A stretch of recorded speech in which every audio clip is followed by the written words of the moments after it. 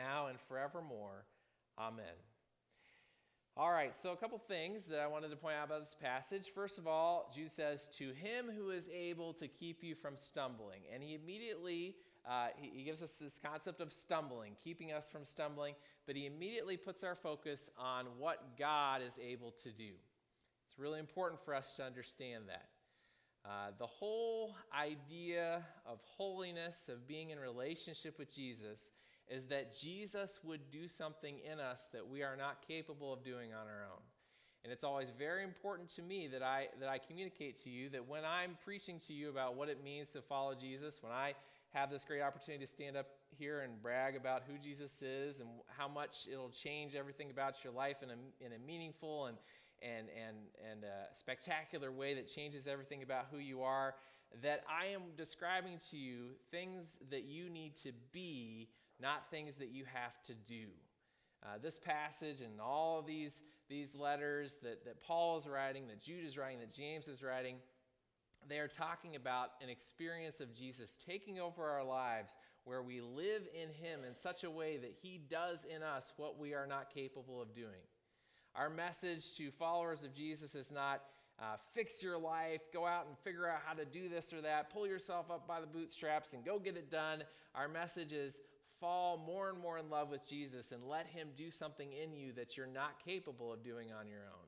Let him in you live like you can't live, love like you can't love, think like you can't think, feel like you can't feel, be what you can't be through his presence in your life. And that's what Jude is saying in this passage. To him who is able. I'm praying to him who is able, not to you who are able. You're not able, but he is able. Fall into him and his presence. He's the one who will keep you from stumbling. I like this passage because it sounds very Wesleyan to me, and of course, here I am in a Nazarene church. I'm a Wesleyan theologian, and one of the things that I love about Wesleyan theology is that it's very optimistic theology. One of the things that John Wesley really emphasized in the beginning of the Methodist movement that ends with the Methodist churches, Free Methodists, Pentecostals are even included in there, Anabaptists were connected to that, and here we are, the Nazarenes. We're all connected in this movement that he started. Wesley said, it is possible through the presence of God in your life, the power of Jesus in his Holy Spirit, to live in such a way that we present to the world the perfect love of Jesus. It is possible. He can do it in us. That Jesus came not only to forgive us of our sins, but to set us free from the power of sin over our lives. And we understand that sin will destroy us. Sin is darkness, sin is evil that comes into our life and seeks to steal, kill, and destroy. And Jesus has come. He has spoken to that wolf who comes to steal and kill and destroy and said, get out of here. These are my sheep. No one, as we talked about last week, no one can snatch them out of my hand. They are mine and mine alone. And Jesus comes and speaks to us about living into that life together. And Wesley presented this optimistic view that I can live in this place where his hand keeps me from stumbling. And again, Jude has just said, be merciful to those who doubt. Be merciful to those who waver. So we understand this passage. Jude's aware that you can follow after Jesus, you can doubt, you can stumble, you can waver.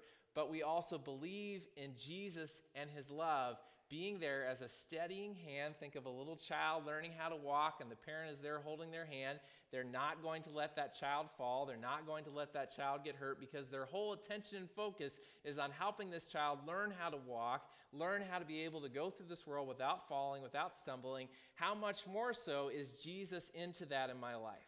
He doesn't want me to go through the rest of my life broken and not able to live in a place of wholeness and victory and joy in him. He doesn't want me to live there. He's a strong enough Savior to bring me out of that. And that's what Jude says here in this prayer. He says, to him who is able to keep you from stumbling. Believe in the one who is able to keep you on the path and keep you in relationship with him. And it's a love that's not forced. It's a love that's not authoritarian where he's saying do this and do that, but where he's alongside of me, steadying me. That's the image here. He's steadying me as I learn to walk, as I learn to take all the gifts that he's given me to live in obedience to him. He's keeping me from falling along the route. It's a beautiful image that he gives us here, and it's one we have to think about as followers of Jesus. Do I find that being the case in my life? Do I hear the steadying voice of Jesus as I go through my life and I make decisions about who I'm going to be, what I'm going to say to someone, the way that I'm going to behave in my family, in my house, in my work, in the community in which I live? Do I hear the steadying voice of Jesus, who is more than able to keep me from stumbling, guiding me on the path that he wants me to go? Jude's saying that's possible. I can pray for that over these followers of Jesus, and that's what I'm praying for. And we know in this letter, he has spoken about people who've lost track of where they are. They're off the path. They're stumbling. They're into sin. They're into lust. They're into a life that doesn't reflect the obedience to Jesus that we're meant to have. And he says, I'm praying over this whole church that we would all know the ableness of Jesus to bring us to people that we're not capable of being on our own. And so then he gives us this idea that Jesus is keeping us from stumbling because he wants to present us before his glorious presence without fault and with great joy. And this is just a beautiful image here that I tried to give you a little image of Zaylee, who is fun to look at. And it is a fun time for me as she kind of grows into her own personality. And we took her to we took them all to Chick-fil-A to play at the place they have there, and now they're all sick. Weird. But anyway, they're playing the play place, and Zaylee was so excited that she was able to climb up the steps, and Chelsea was on the other side of the window, and so every time that Zaylee got the chance, she would stop and show Chelsea how proud she was of where she'd gotten to on the step.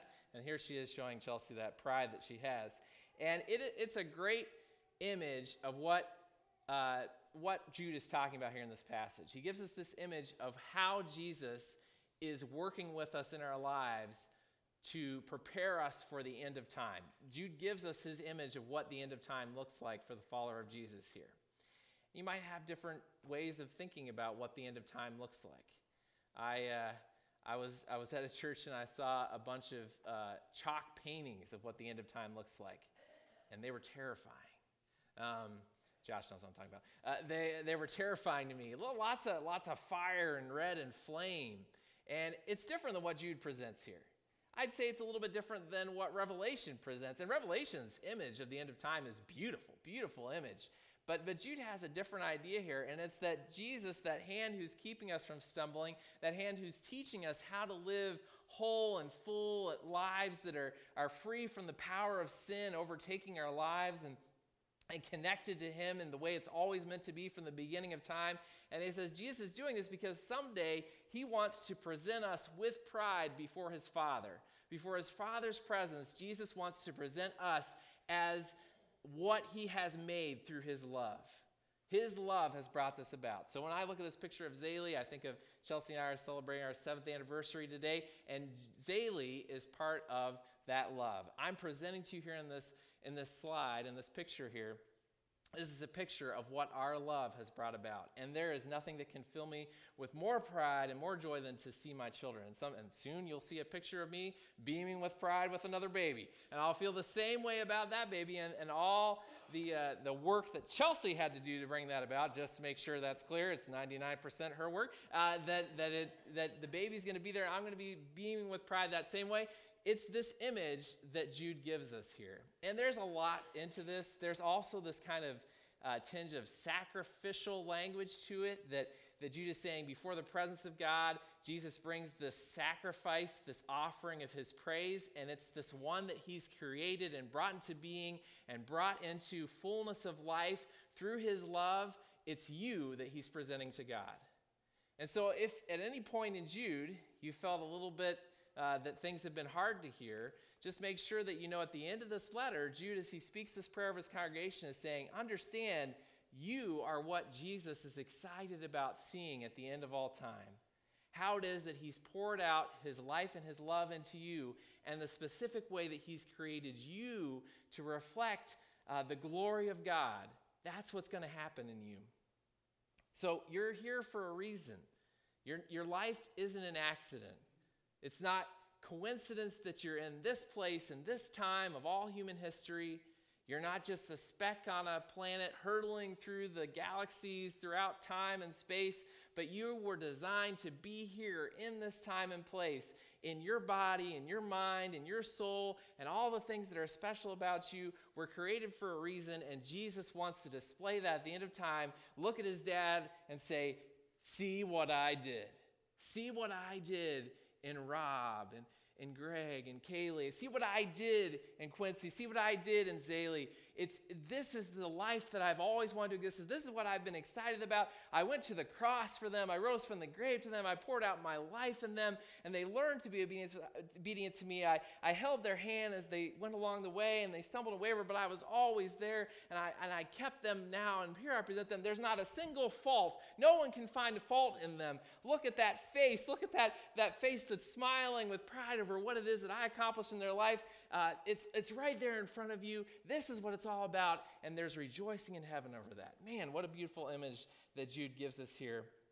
And you know that when he says it, he can see his brother smile over the things that his brother did in his life that he saw him be proud and joyful over. Don't dare believe for a second that you are less valuable than this verse says you are. Jesus wants to present you with pride, with the pride of a parent who loves and sees all the goodness and the special nature of who you are, to present that before his Father someday. And then the last part of this passage, he talks about this idea: to the only God our Savior be glory, majesty, power, and authority through Jesus Christ our Lord, before all ages, now and forevermore. Jesus is our Savior before all ages, now and forevermore. I love how the authors of the New Testament sometimes slip into this weird time dimension thing. Paul does it, Jude does it here, where they say Jesus has always been our Savior. Before time existed is what Jude says here. Now, and in the time period where we forget that time exists, Jesus is and always has been and always will be our Savior. The definition of his nature is to save.